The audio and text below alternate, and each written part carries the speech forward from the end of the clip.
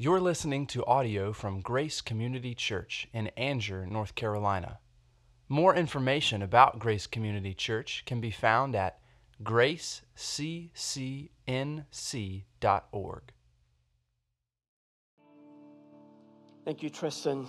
I love Christmas music. It's more than Christmas music. It's a hymn that prepares our hearts for the coming of Christ in His first advent and in His second advent. And if you can decorate for Halloween early September, then I think it's okay to decorate for Christmas early November. Wouldn't you agree with that? Just giving you the heads up. If you're wondering when to start listening to Christmas music, Ricky does it all year long. But my rule of thumb is wait until the state fair pulls out of town in mid-October, and that's the day. Not the last day of the fair, the next day when they're pulling out of town. Well, just a couple of things I wanted to mention to you. My name is Brad Talley. I'm the teaching elder here at Grace. Couple of things. Grace Connection, 2 opportunities in the next few months. Grace Connection is a time where you can learn about our church. You can determine whether or not you think this is the place for you to be, or it helps in the process anyway. We talk about our church structure, our leadership, our doctrine. What do we believe? And how do we function? What are the opportunities for service? So at the very end of this month, September 30th and October 1, September 30th from 9 to 12 a.m., from 9 a.m. to 12 noon, we're going to be meeting here at the church, and then the next morning from 9:30 to 10:30, so sort of overlaps both services. We'll have our last session where we talk about opportunities to serve, especially in that session. We'd love for you to come that time. If that doesn't work, we have another one scheduled in October 21 to 22. Actually, the September was trying to catch a few people who are wanting to serve in children's ministry, but you have to be a member to serve in children's ministry, to lead a home group, other teaching sorts of opportunities. You need to be a member. So if you're thinking about membership, also, let me say this. If you're a student, maybe thinking about going on a mission trip and you would like support from our church, you need to be a member. I know some of you need to be a member back home, but we have an associate membership track if you would like to do that. Then that way you can hang on to your membership back home, but we will consider you a full member here at Grace. So September 30th and October 1, and then October 21 to 22. Also on October 1, if you are not quite ready for Grace Connection, but you want to meet some of the staff and the elders, we have a discovery lunch on October 1. So we'll have tables set up over here. I think the menu for that day is a Dijon chicken cordon bleu with asparagus and in a lemon butter sauce. It's either that or pizza. But either way, it'll be good. The fellowship will be fun. You will have time around the tables. And like Ricky said, nobody's holding a light on you or sticking a microphone in your face. Tell us about your whole life right now. It's just an opportunity to get to meet our elders and staff. So if you are interested in either of those sessions, any of those sessions, go to our website, look for events, and then you can register for those events. It's very important that you register. I also wanted to mention the women's kickoff is twice this week. Once at 9:30 on Wednesday morning, and then at 6:30 that evening. So Kyler did a wonderful job his first time giving announcements. He missed that one, and if that's all he ever misses, man, he's golden. I felt really close to Kyler when he missed that first session, you know. Well, after 25 years of preaching here at Grace, and I'm going to try not to say that anymore. It's just, I don't know. I'm not big about anniversary. Well, my own anniversary I am. And thank God I was married in 2010 so that I can remember how many years I've been married. But 25 years, sort of a big deal. And I've thought about it. There are several sections of Scripture that I wish we had been able to get to in these years. I would have loved to preach a series through the Pentateuch, and who knows, maybe it'll still happen. I would have loved to spend more time in the historical books. 1 Samuel all the way through 2 Chronicles, not all of it, but just highlights in those books of the Bible. I would have loved to have preached on Ecclesiastes. But if there's one New Testament book that I really wish, I just keep thinking, oh, I'd love to do that, but the Lord leads in another direction. It's 1 Thessalonians. There is so much encouragement for believers in this relatively short letter that Paul wrote to the church at Thessalonica. So these 2 weeks, last Sunday and today, we're spending a little time in 1 Thessalonians. Last week in 1 Thessalonians 4, 13 to 18, the topic was the rapture. Now, if you were not here last Sunday, I gave out some notes, and those notes are going to be available on the offering table that's right just past the doors on the left. As you go out, you'll find those sheets. And I'm not sure they'll make a whole lot of sense well, they will make sense, but you'll know a lot more if you'll go to the website.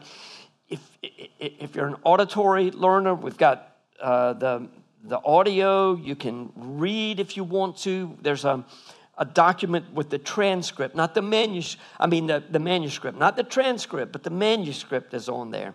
So you're welcome to do that if you'd like to. You can also pick up a book today. Everyone is welcome to pick up one of these two journals for our Daniel study.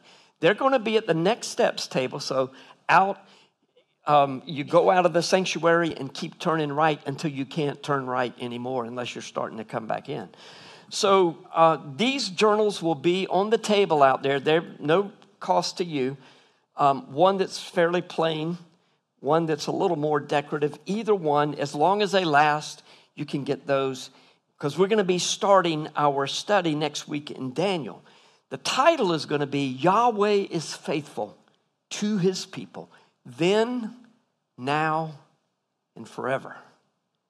Thanks to David Calvert for the suggestion of this title. We were talking about it one day, and he said, what about this? And I'm like, I love it. I love that title. And then Scott Chambly, as he often does, as he has done with this slide series, is designing the slides for this session on Daniel.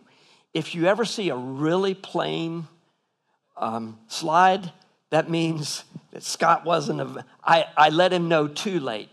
I let him know Saturday night instead of Friday night, so he wasn't able to get to it, and that was mine.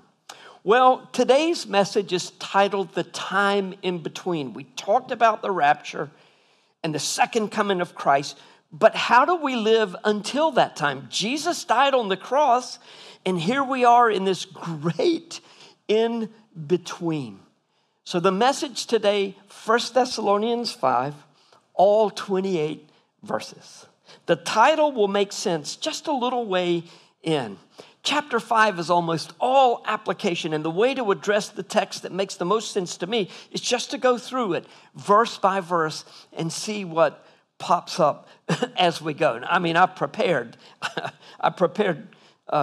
quite a bit this week for this message, but in looking at the scripture, how is the Lord going to be speaking to us as we go through 1 Thessalonians 5? We're going to start in the first 6 verses, and it's our custom to stand as the word is being read. So if you would please stand together for the reading of scripture. Now, concerning the times and the seasons, brothers, you have no need to have anything written to you. For you yourselves are fully aware that the day of the Lord will come like a thief in the night. While people are saying there is peace and security, then sudden destruction will come upon them as labor pains come upon a pregnant woman, and they will not escape. But you are not in the darkness, brothers, for that day to surprise you like a thief. For you are all children of light, children of the day. We are not of the night or of the darkness. So then, let us not sleep as others do, but let us keep awake and be sober. And be sober. Oh, that's it, isn't it? The word of God for the people of God. Thanks be to God. I'm used to reading the whole text, so I stopped it there. Sorry. The time in between, this already not yet life, can be exhilarating at times, and it can be extremely confusing at times. So how should we live in the already not yet kingdom of God? Jesus has saved us from the penalty of sin, but one day we will be saved from the very presence of sin. Praise God. The kingdom of God has already broken into the world with Jesus' first advent, but it will come in full at Jesus' second advent. Already, not yet. That's the life of one who follows Jesus. Last week in 1 Thessalonians 4, we saw the skillful way that the Apostle Paul alleviated his friends' concerns about those who had already died. They were thinking, is it possible that the second coming Jesus will come again, and then those who have died will miss out on the blessings? No, the Apostle Paul said. They will not only be raised, but they will go before those who are alive. They'll be taken up to meet Jesus in the air before we who are alive. Just like Jesus rose from the dead after he had died and been buried. He rose, the dead will rise again. What difference should the anticipation of Jesus' return build in us? What difference should it make? Well, 1 Thessalonians 5 is the answer. The portion of the text that we have already read reminds us that Jesus' return will be sudden, but it does not mean that it should catch believers unawares. When I lived in the mountains, not only did people leave their doors unlocked at night, but they left their keys in the car with the car unlocked. Now, I've not found, since returning back home to this area, that people are quite so trusting. But look, no matter where you live, it's a shock when somebody steals from you, especially if they come in the night and steal from you. Analogies can only be stretched so far, but the point Paul was making was that Jesus' return will be a shock to many people. It will also be unavoidable. When the labor pains begin, it's too late to stop the process. I mean, that baby's going to come one way or the other. It's too late. When Jesus returns, he will do so on the day that is known as the day of the Lord. What is the day of the Lord? In one sense, Jesus' death on the cross was a foretaste of the final day of judgment. John 12:31 through 32 says, now is the judgment of this world. Now, this was Jesus speaking just before he went to the cross. Now will the ruler of this world be cast out.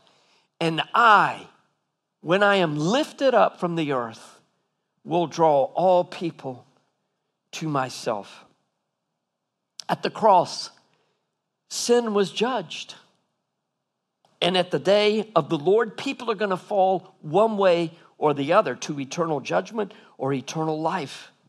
And so when people say, why is justice not being done? Justice has already been done. We just don't see the fruits of that justice yet, but we will on the day of the Lord.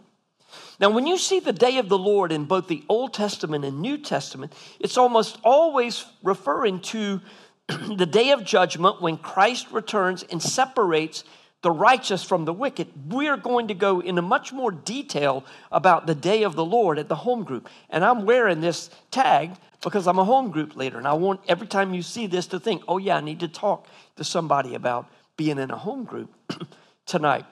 But in Joel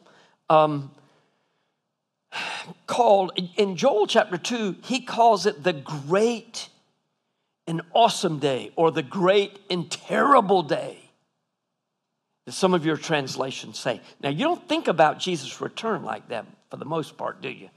You think about, oh, Lord Jesus, come quickly. I can't wait to see Jesus. But the day of the Lord in Scripture is called the great and terrible day.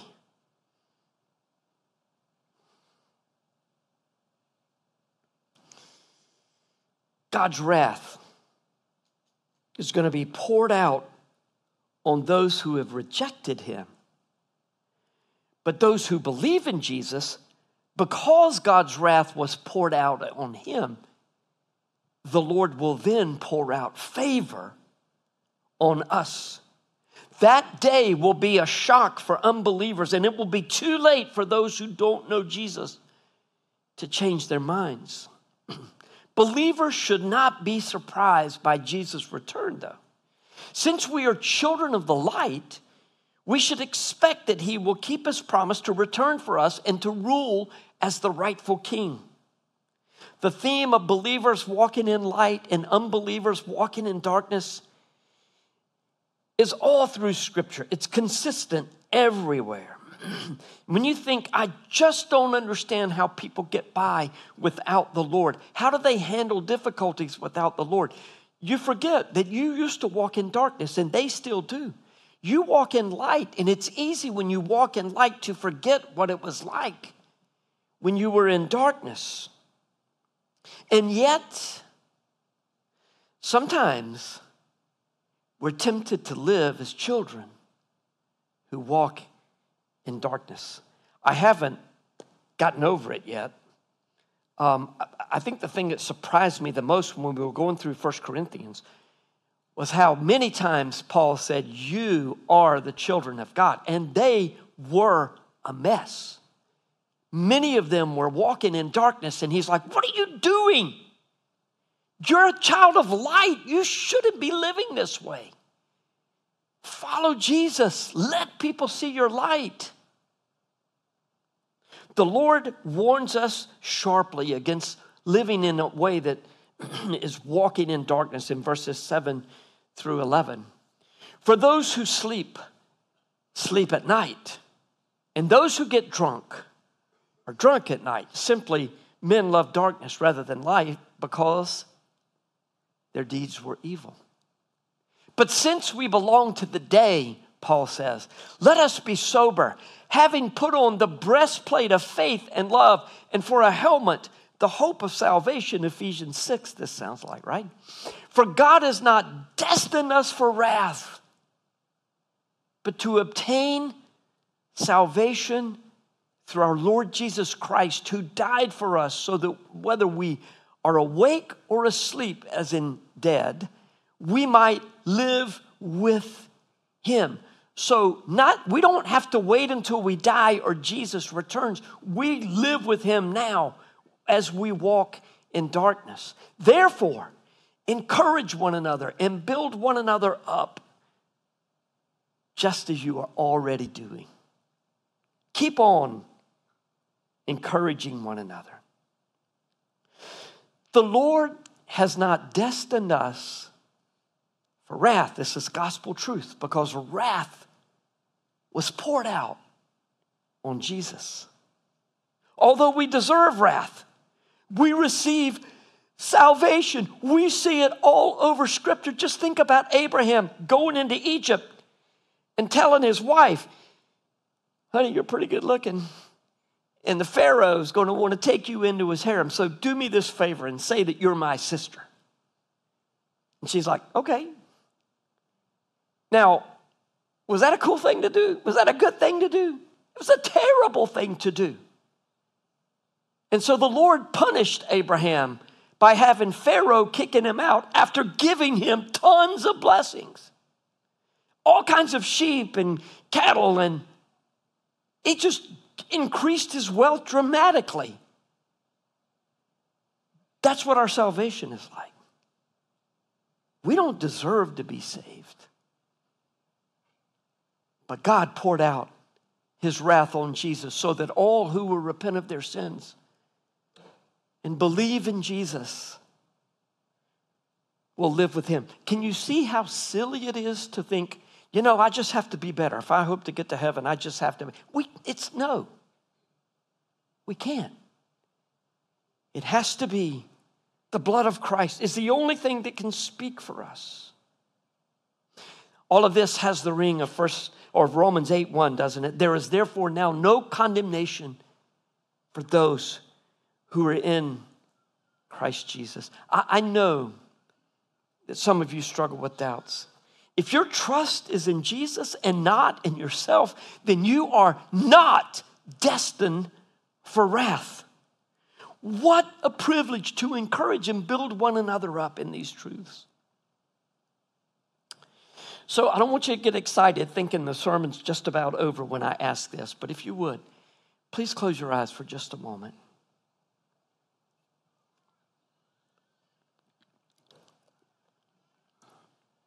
If you struggle with doubt, hear these words. You are not destined for wrath.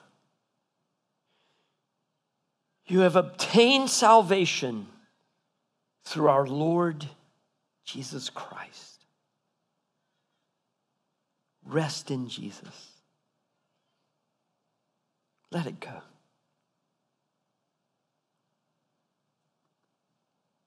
Amen.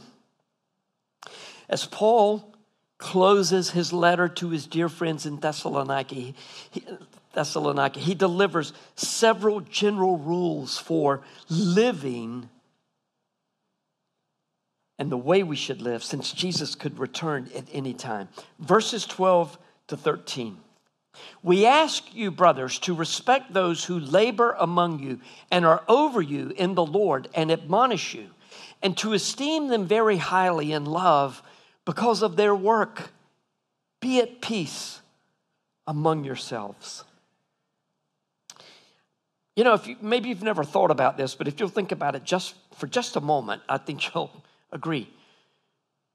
Good church leadership and church unity go together. They're really almost inseparable. At the beginning of the message, I encouraged you to sign up for Grace Connection class if you're considering membership, or again, if you just want to learn more about our church. But one of the things that we talk about is how our leadership is structured. We're elder-ruled church. Really, elder-led would be more appropriate, but we would be considered an elder-ruled church, so that a lot of the major decisions are made by the elders, and we always bring the deacons in for just about all the big decisions that we make for the future of our church, or for the maintenance of our church, or the upkeep of the souls as well as the buildings. And we're going to spend time in those sessions exploring God's design for church leadership. Now, again, elder rule is new for a lot of people, but we believe that this is God's design for the church. When the elders are walking with the Lord, and when the elders are unified, there is much more likelihood that our church will dwell together in unity and faithfully serve as we have been called. But the elders don't do this on their own. The entire church has to be in on this. I hope you're praying for the elders. I hope you talk with the elders about maybe just how the Lord is blessing you or your family, but also concerns that you have. It's all of us together. When you're praying for our elders and staff, you're contributing to church unity. And that's crucial for our efforts in establishing believers and engaging the world with the gospel. And truly, we can't exalt the Lord together with one heart if we're divided all over the place. You know what it's like to be in a family, right? And you see two members that are really upset. And it just breaks your heart. And it's almost nothing that you can do about it. You want it, and both are equally upset with each other. It just taints everything that you do as a family almost. or it feels like, let me retract that and just say that another way. It's uncomfortable when two people are at odds with one another in the family. There are a lot of things that happen that you have no control over. It's one of those beautiful reminders from the Lord, as much as is possible within you, be at peace with all men. You can't be at peace with everybody, and it's not your fault a lot of times. But do everything you can do to be at peace. And surely in the church, our church family, we need to be at peace with one another. And we all need to protect the unity. And I know that some of you do. When someone's grumbling or griping, you're like, hey, look, it's okay. Just be calm down. It's going to be okay. And I appreciate that. We all appreciate that. And by the way, we're going to be adding elders and deacons soon, Lord willing.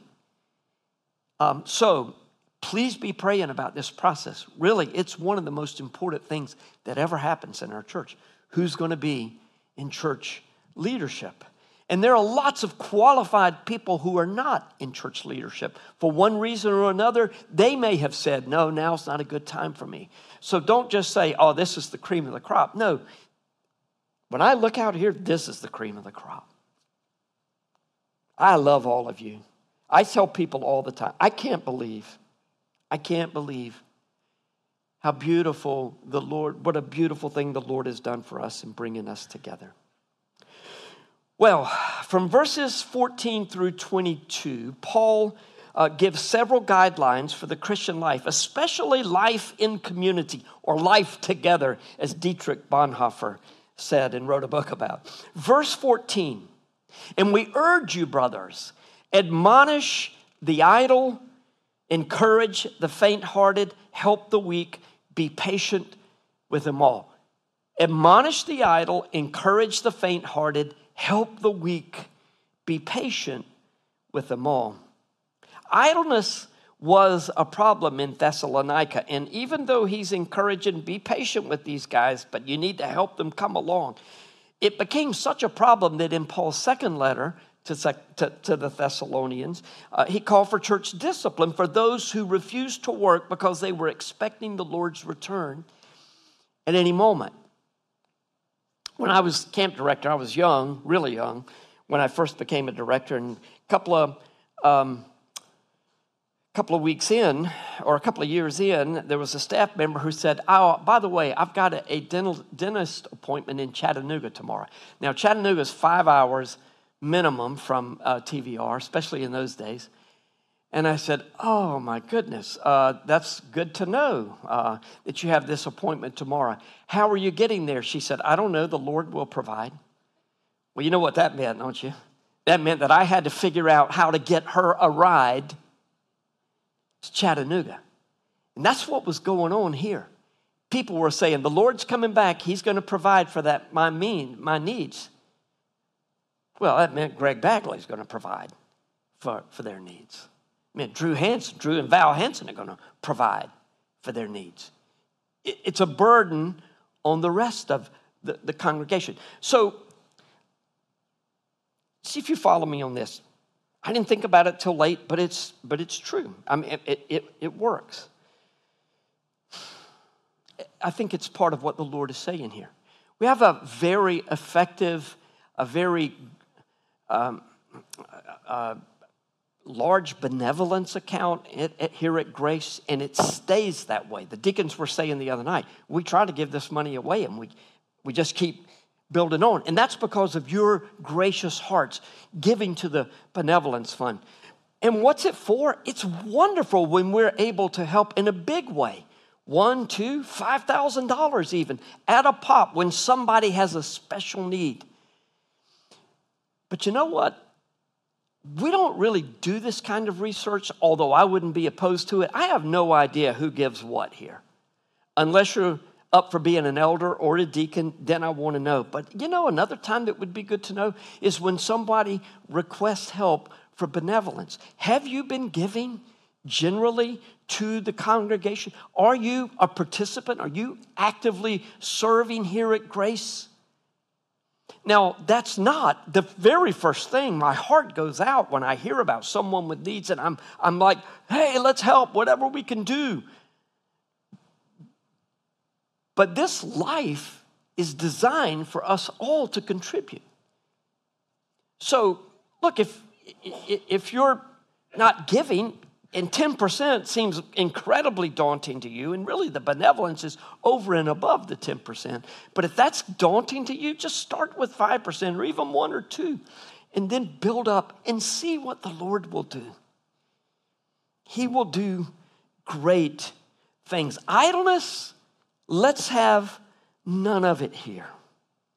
Isn't it interesting that the anticipation of Jesus' return leads some to frantic activity and others to paralyzing inactivity? What's the biblical alternative? Faithful presence in a world that is opposed to God but can sense the love of God as they observe the people of God loving one another and loving them. Faithful presence. It doesn't have to be a big splash. You don't, I hope I don't make anyone upset. You don't have to be radical to serve God. In fact, you can, Michael Horton, be ordinary and serve God exactly as He designed you to do. I don't have these great gifts. You don't need them. You just be faithful. You love on God's people. You love on those who don't know Jesus. It'll be all right. And be patient, Paul says, with everyone everyone in this age when our hands are ever ready to blow the horn and our tongues are ever ready to criticize, especially in football season. Verse 15. See that no one repays evil for evil, but always seek to do good to one another and to everyone. First to one another, then to everyone. You would think that this would read, search your own hearts and make certain that you are not vengeful. I think we'll all admit that there's that it's difficult to restrain our attitudes and our words when someone has hurt or humiliated us, or even when someone ignores us. What's that about? Someone ignores us and get all huffy and puffy. You know? It's a good thing with all of these admonitions that we're not left on our own. We're not left to our own thoughts. We are called to help one another in these moments. You read 1 Thessalonians 5 and you say, okay, I need to do this, this, and this. No, what Paul said was, y'all need to do this, this, this, and this. Together, we grow in these areas. We should consistently encourage one another to do good to everyone, not only those who do good to us. Verses 16 to 18 go together, I think you'll find. Rejoice always. Pray without ceasing. Give thanks in all circumstances, for this is the will of God in Christ Jesus for you. Look, before we even get to verse 18 and what we might assume to be difficult circumstances, we're told to always rejoice and always pray.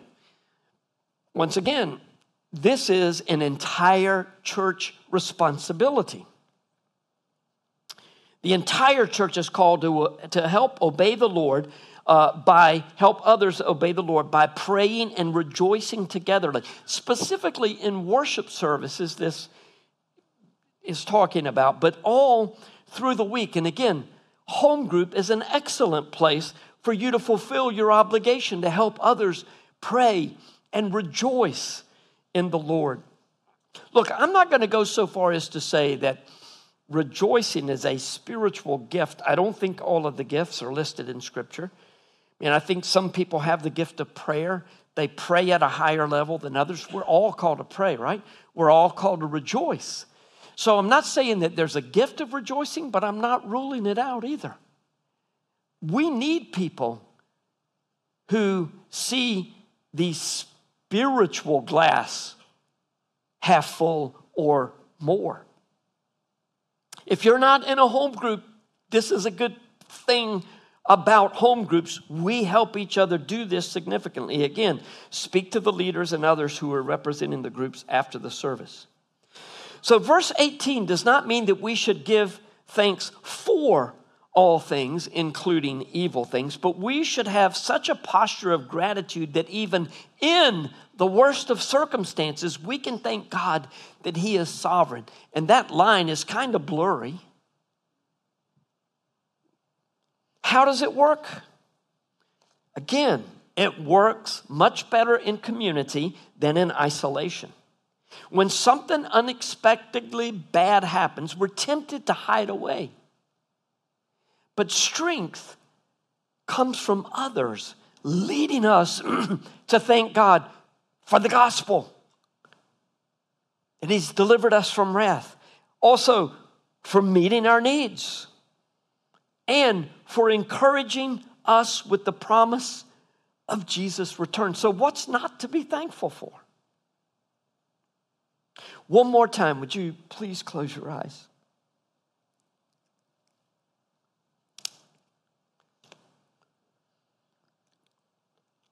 It's God's will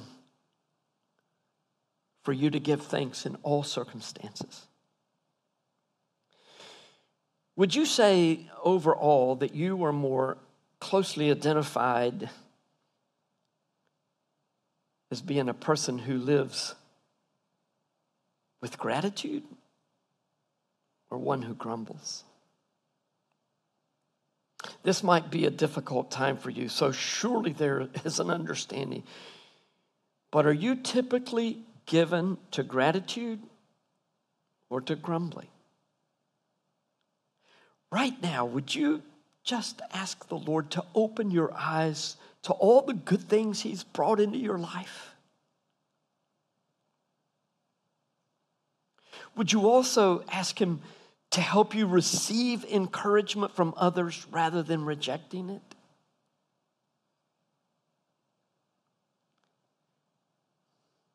Finally, ask the Lord to give you such gratitude that it will spill over to others. Amen. Verses 19 to 21. Do not quench the spirit. Do not despise prophecies, but test everything. Hold fast what is good. Abstain from every form of evil. Now, you might be tempted to associate the prophecies here, especially since it's coming after all this talk about Jesus' return. You might be thinking that that's what he's talking about with prophecies. But remember from our study in 1 Corinthians how we found that the gift of prophecy is really more about encouragement than it is foretelling and even forthtelling. It's about how we encourage one another with a word from the Lord that's from the Scripture. There are no prophets today in the same way there were in the first century before the Bible had been written. So beware of anyone who tells you exactly what's going to happen. Beware of prophets who say that they know the day or the year that Jesus is going to return. A lot of people have sold property, given all their funds away, only to find that they were like the poor saints in Jerusalem because the Lord didn't come when they thought they did. What's a generation? Is it 40 years? Is it 70 years? Too late if you're going on 48 Israel. Is it 100? I don't know. What if 2048 comes and goes?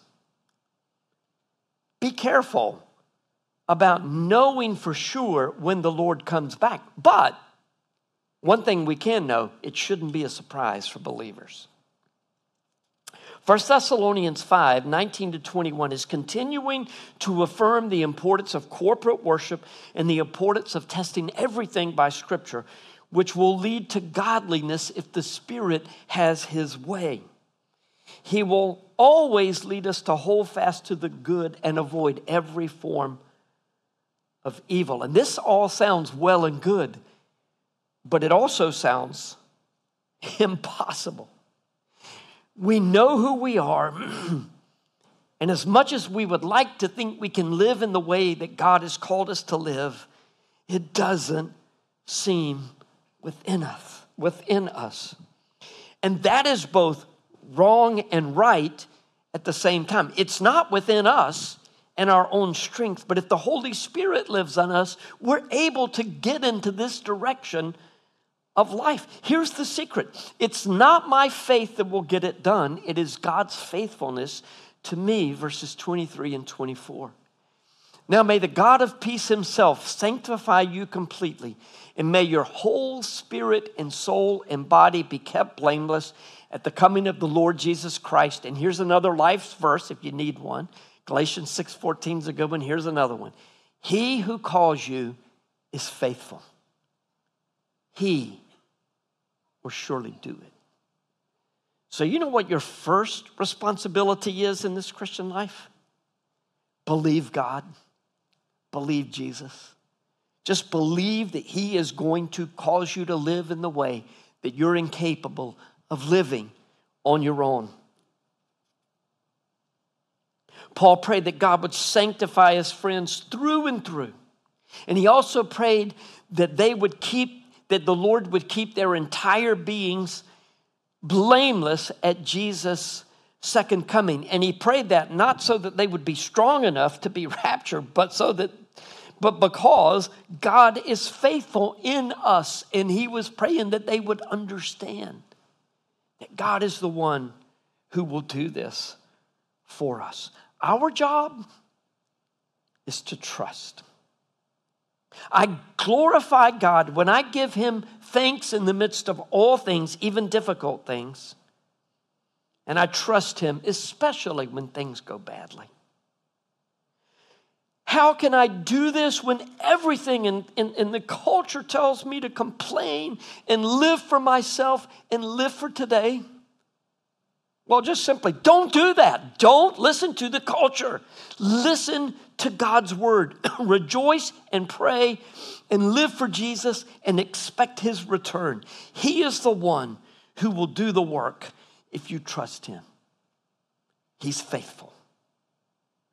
Well, the last 4 verses sound as though they were written by a good friend who received as well as he gave, and Paul gave beautifully. Verses 25 to 28. Brothers, pray for us. Greet all the brothers with a holy kiss. I put you under oath before the Lord to have this letter read to all the brothers. The grace of our Lord Jesus Christ be with you. At our elders meeting Wednesday night, Lee Williford shared a quote he had heard this past week in his hometown of Windsor, North Carolina. Lee and Stacy were at Open Door Church in Windsor, North Carolina, and Pastor Steve Mazzell was preaching about the different beliefs that people have about Jesus' second coming. And he said, we can all agree on 3 things. Jesus is coming back. We hope it's soon, and we better be ready. Well, that's a good word for us, isn't it? I think so. We can all agree on this. Jesus is coming back. We hope it's soon, and we better be ready. Amen. Come quickly, Lord Jesus. The grace of our Lord Jesus Christ be with you all. Let's pray.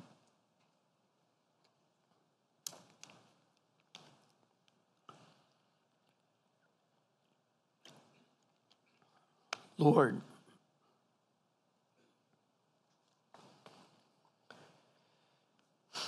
we thank you.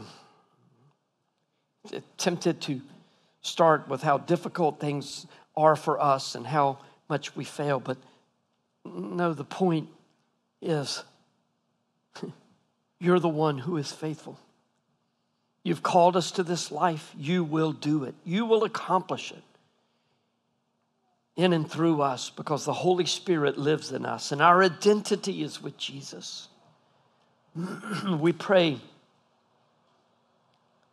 that you would strengthen and encourage us and turn our hearts and our eyes to the heavens where we expect Jesus, who ascended to heaven. And the angels told the disciples he will come again in the same manner. We look for him. May it be today. Amen. Would you please stand?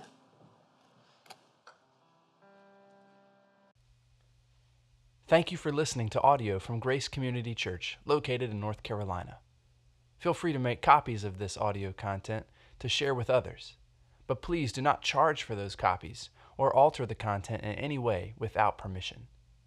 For more information about Grace Community Church, go to graceccnc.org.